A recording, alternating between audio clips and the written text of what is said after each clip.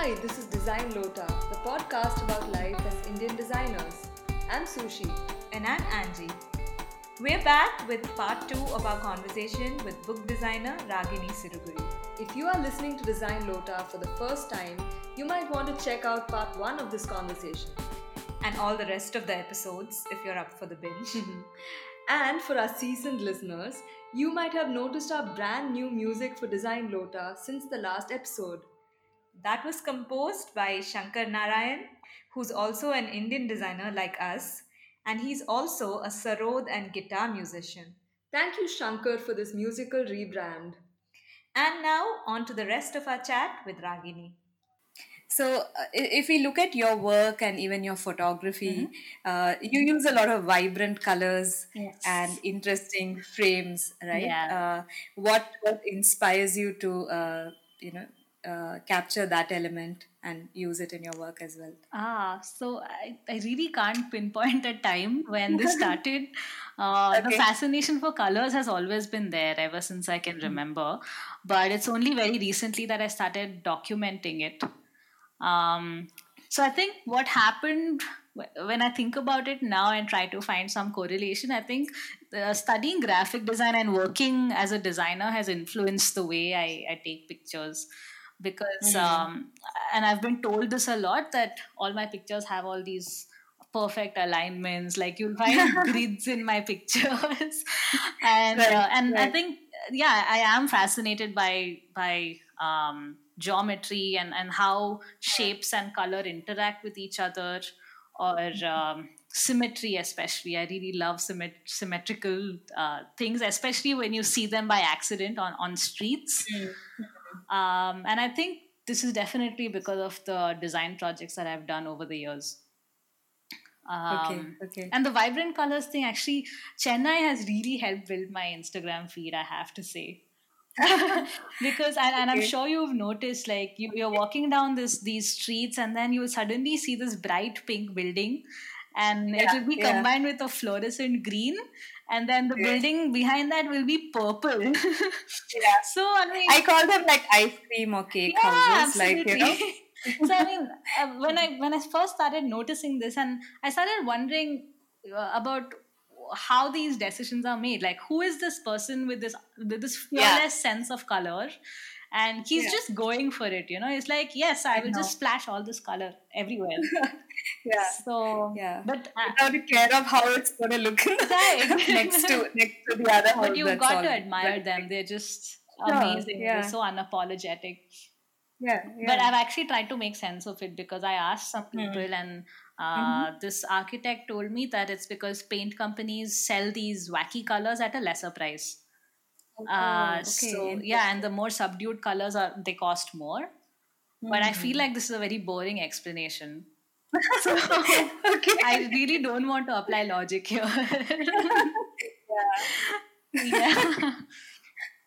Having been in Chennai for 3 years, I've built up a lot of photos of colors and shapes and geometry. So I finally, after procrastinating for many years, I decided that I have to do something about it.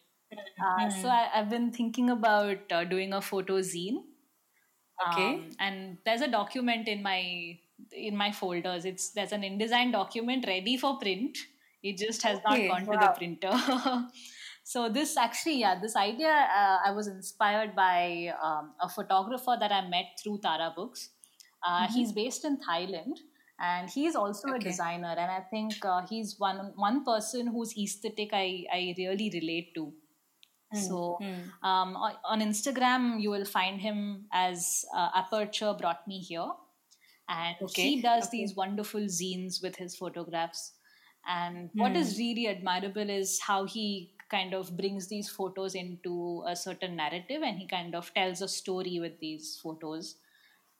So I think after seeing his work, I realized that I should be doing something with all the photos I've been collecting. So I'm working on a zine about the neighborhood that I live in Thiruvanmiyur. So every morning I go out, and I've built up a collection of photos that have been taken between 6 a.m. and 9 a.m. I've have like a mock-up of a zine ready, but I just have to find the motivation to finish it. Okay, Yeah. okay. That's nice. So you just go for long walks, and how do you Not really. I do things like vegetable shopping, and or I go to the okay. beach, and then on the way I find a lot of interesting Mm, compositions. Like what I like is that these are all accidental compositions. mm, Like mm. you find the most ordinary of objects, and there'll be this very aesthetic arrangement which is not intentional. Like someone would have kept a broom against a gate, and Yeah, someone else would have kept like a pot next to it, and somehow all these the colors of all these objects would be very harmonious together. yeah, And I think the yeah. temporariness of that composition and Mm, the joy in capturing it, yeah, that's what's really fascinating to me, because I think if I had gone 10 minutes later, maybe it would not have been there. yeah, yeah. Yeah. So interesting. Yeah, so hopefully So, soon enough you will see a zine on my Instagram feed. oh, really cool. Yeah. You're also involved in a project I saw called Swatch Bharat, Yeah. right? Mhm. What's that all about? So Swachh Bharat is a project that was created by a very good friend from college. His name is Kaval Oberoi, and he's Okay. always up to some really cool stuff. And I think this Mm. project has been my personal favorite. And actually, on his website, he says that this project was born out of fear and frustration. Uh, Okay. and this was because, I mean, it was mostly a fear of how I think as as a culture we are slowly losing out on an Indian aesthetic, because it's Hmm. being very quickly replaced by a Western aesthetic. So already, if you notice, like the hand painted signages are now almost vanishing. Yeah, Film yeah. posters have been long gone, the hand painted ones, Hmm. and I think Chennai has Hmm. had some really great ones. Yeah, yeah. And what he also says is that there are a lot of stereotypical images that are slotted as quote unquote Indian. So you will find Hmm. some like chai glasses, or you'll find turbans and Huh, huh. mustaches, Yeah, yeah, elephants, yeah. the color Right. magenta. So I think the Yeah, minute someone says Indian, there's this one set of commonly used yeah. graphics that are kept, that are recycled and reused over and over again. Hmm. So I Hmm. think he Right. started this project to try and find a way of documenting this, and Hmm. before they all disappear, and create some Yeah. kind of a resource for other designers to refer to. And Okay, this is okay. something like I personally relate to that style of photography and that style of documentation a lot. So Hmm. Hmm. I think my photos with all their color palettes kind of fit into what he was doing. So I was Hmm. quite honored to contribute to this collection. Okay, Yeah. really interesting. Yeah. It reminds me of a little assignment we had in design school, Mm-hmm. that, going to a place and trying to get the palette of that place, Right. like through just kind of being there and looking and Right. observing, Right. and and over time you really see a pattern, and like, oh, this place actually looks like this in terms of colors, Mm-hmm. and Yeah, it's so very that's interesting, really isn't it? interesting. Yeah. And probably even if we start looking at forms, we might see some patterns there as well. That Yeah, I know. I think it's a very interesting assignment to do as designers. Yeah, and I think you can find a lot of meanings and connections in that. Yeah, so some of my favorite books by Tara are on popular art. So there's one book called Matchbook. Have you seen it? I think I have. Yeah, it Uh, slides out like a matchbox. Yeah. Yeah, yeah, yeah. I have. And there's one very old book that is out of print. It's called An Ideal Boy. So both these Okay. books kind of so Matchbook talks about matchboxes and the art that you find on matchboxes in India, and An Mm-hmm. Ideal Boy is a collection. Yeah, An Ideal Boy is a collection of educational charts. So these, I think, I've been very interested in these subjects when I started reading these books, because Hmm. the project kind of the book kind of gives a context to where these images have come from, Hmm. where they were made, at what kind of in what social context they were made, in what political context they were made, and it kind Hmm. of explains to you why something must have been done the way it was. Hmm. So reading these books, and then yeah, I think last year I worked on another book on popular art, but this was about the Mexican artist Frida Kahlo. Yeah. So the book was a collection of souvenirs and memorabilia and objects that people who were inspired by Frida Kahlo's work, they had just made on their own. So these people were not artists themselves, quote unquote artists. They were not professional artists, but just regular people who really liked Frida and admired her for the person she was. So this book is called Frida Folk, and it's a collection of all these wonderful objects in various materials. Like there's objects made out of papier-mâché and wood and paper and all kinds of things. And the author, who was a German academic, she kind of wrote a set of essays to kind of give a context to how these objects have come, and whether is this like, can you call this appropriation, or is it just something they were inspired to do? Right. So reading that book, I mean, designing and then reading that book also kind of, I think I started becoming interested in visual culture after all these books. And actually, the term visual culture is something I learned very recently. It's not something that I came across in design school at all. Right. But then I realized that I have all these questions that I was asking myself. So I would go to these Kirana stores, and then there'd be this wonderful local packaging with some Tamil script on it. And I started collecting all these labels. I think designers have a tendency to do these things. Yeah. So I collected all these things, and I was like, okay, so why did this person choose these two colors to put on this label? Like, what kind of constraints did they have? Did they have a printing process that allowed them to print only two colors? Is that why they chose it? Or were they given a brief? And does it work? Now in graphic design studios, there's a client who gives you a brief, and then you have to make 3 options and then present these 3 options. And they pick the worst one. They pick the worst, right?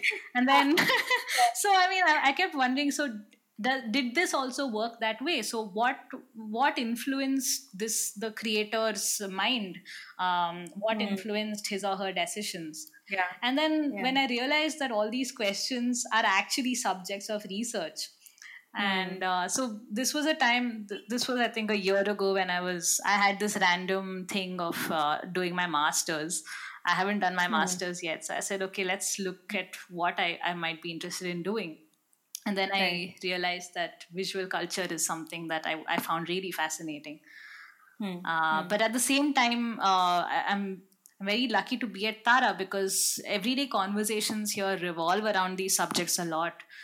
And it often feels like I'm getting an informal master's education here. Wow. It's very cool.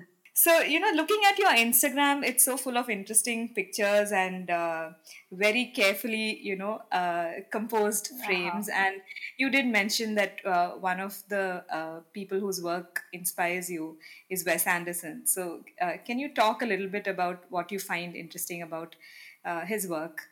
So I really admire his aesthetic and the way he kind of composes his shots, and the attention to detail that he pays to every set or every frame. Yeah. So each frame looks like it's something you can just frame. Exactly. And it's I think it's one thing to do that in a photograph where it's just you and the composition, but to do it in a film, I think that's like some other level of I mean, I don't know, I really admire Wes Anderson. And I think it's just like a subconscious influence. I don't know. I think I just want to be like him. Yeah. I actually follow this Instagram called Accidentally Wes Anderson. Oh my God, yes, I have. So, even I was reminded of that when I was looking at your work also. Thank you. I'm I didn't know flattered.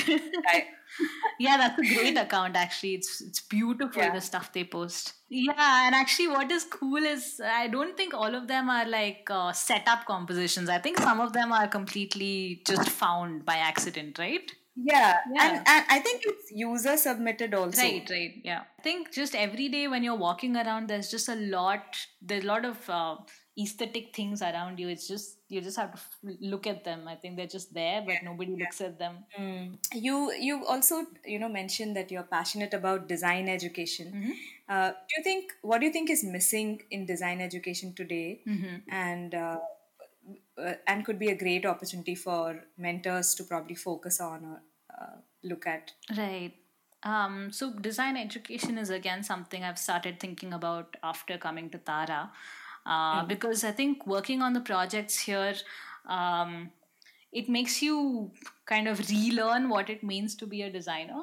So in college, I think at least I'll speak for the what I was taught.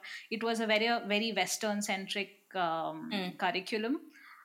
They spoke a lot about concepts from a Western point of view and Western ideas of art and design. But then coming here and working on books at Tara, where you have to work with traditional artists, you have to work for a certain age, you have to design for a certain age group. And then there are all these things under the surface that you have to take into consideration as a designer. Because I realized that, yeah, as a designer, you're not making this 2D surface look pretty, that it doesn't end there. And actually, so there was this book I bought a couple of years ago called The Politics of Design. Have you read it? No, I haven't. So it's by this Amsterdam-based designer called Ruben Pater. Not sure if I'm saying his name right. So what it talks about is how design is always created in a certain context, and you cannot separate design from that context. So you can't have a piece of design that is neutral.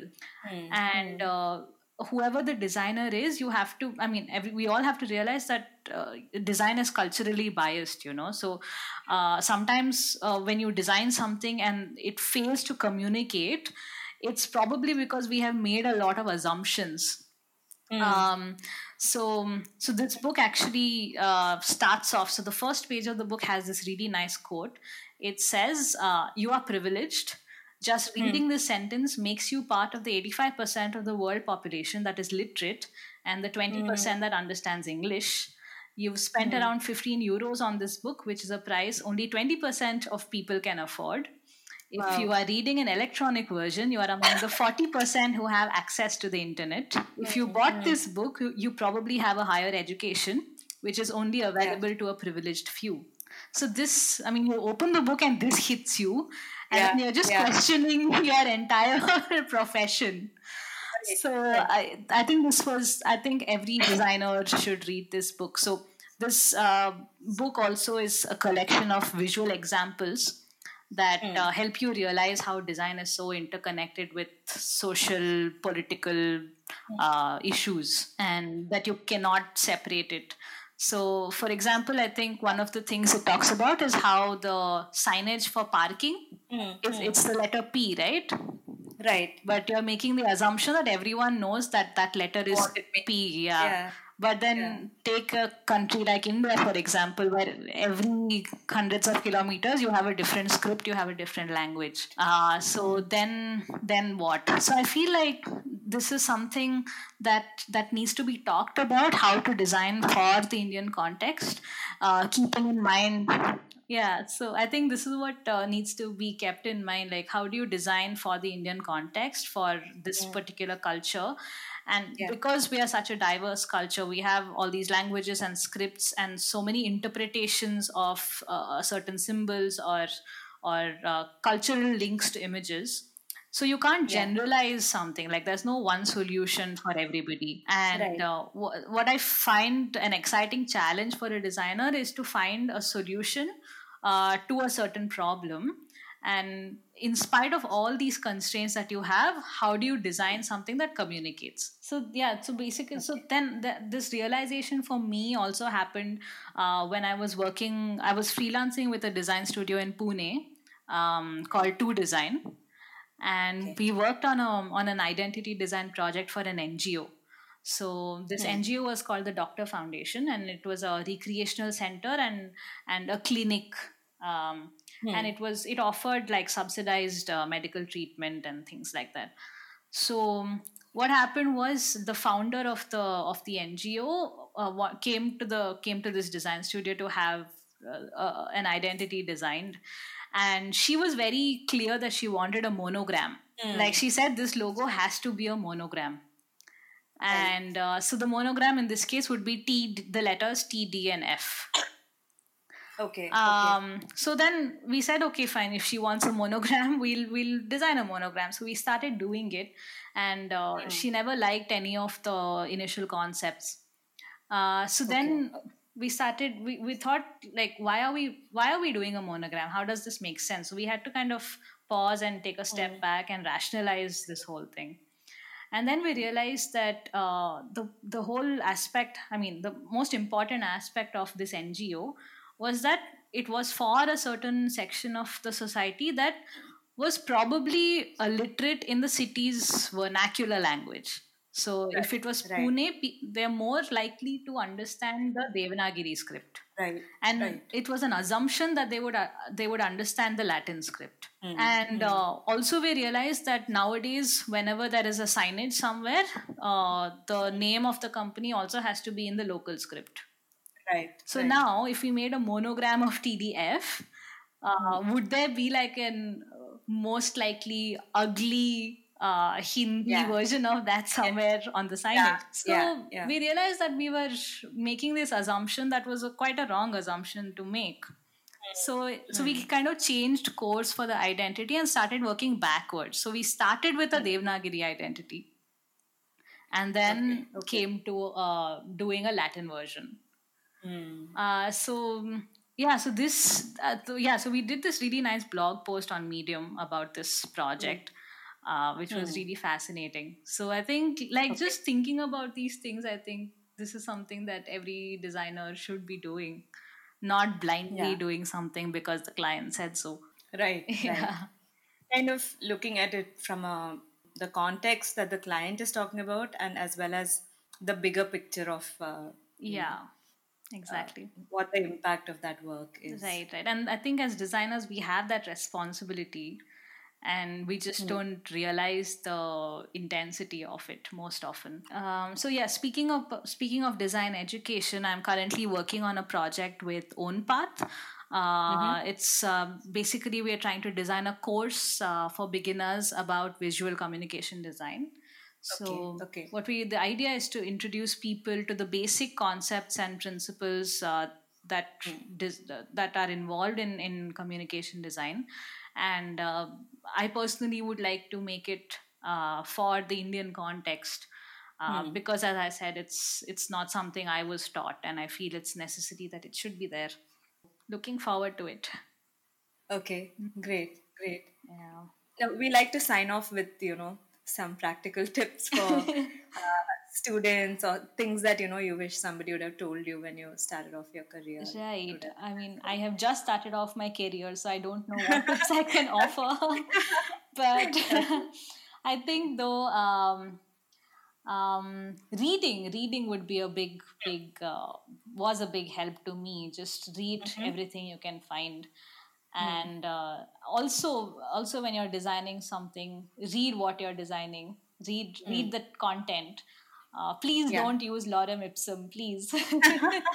Because I feel when you know the content, and when you understand what you're designing, then you design it much better. So I think that would be one. The other would be question things. Design based. I mean, think about other things apart from graphic design. It's not something that happens on a surface level. It's your actions are going to influence what the printer is going to do tomorrow with your work. So think about the printer first also. I mean, what more can I say? I'm not wise enough, I think. I think this is good, and all your previous answers also definitely work as something everyone can learn from. Ragini, where can people find you online, and where do you put up your work? I'm still procrastinating about putting up my work, but as of now, most of the books that I've designed with Tara Books are on the website, tarabooks.com.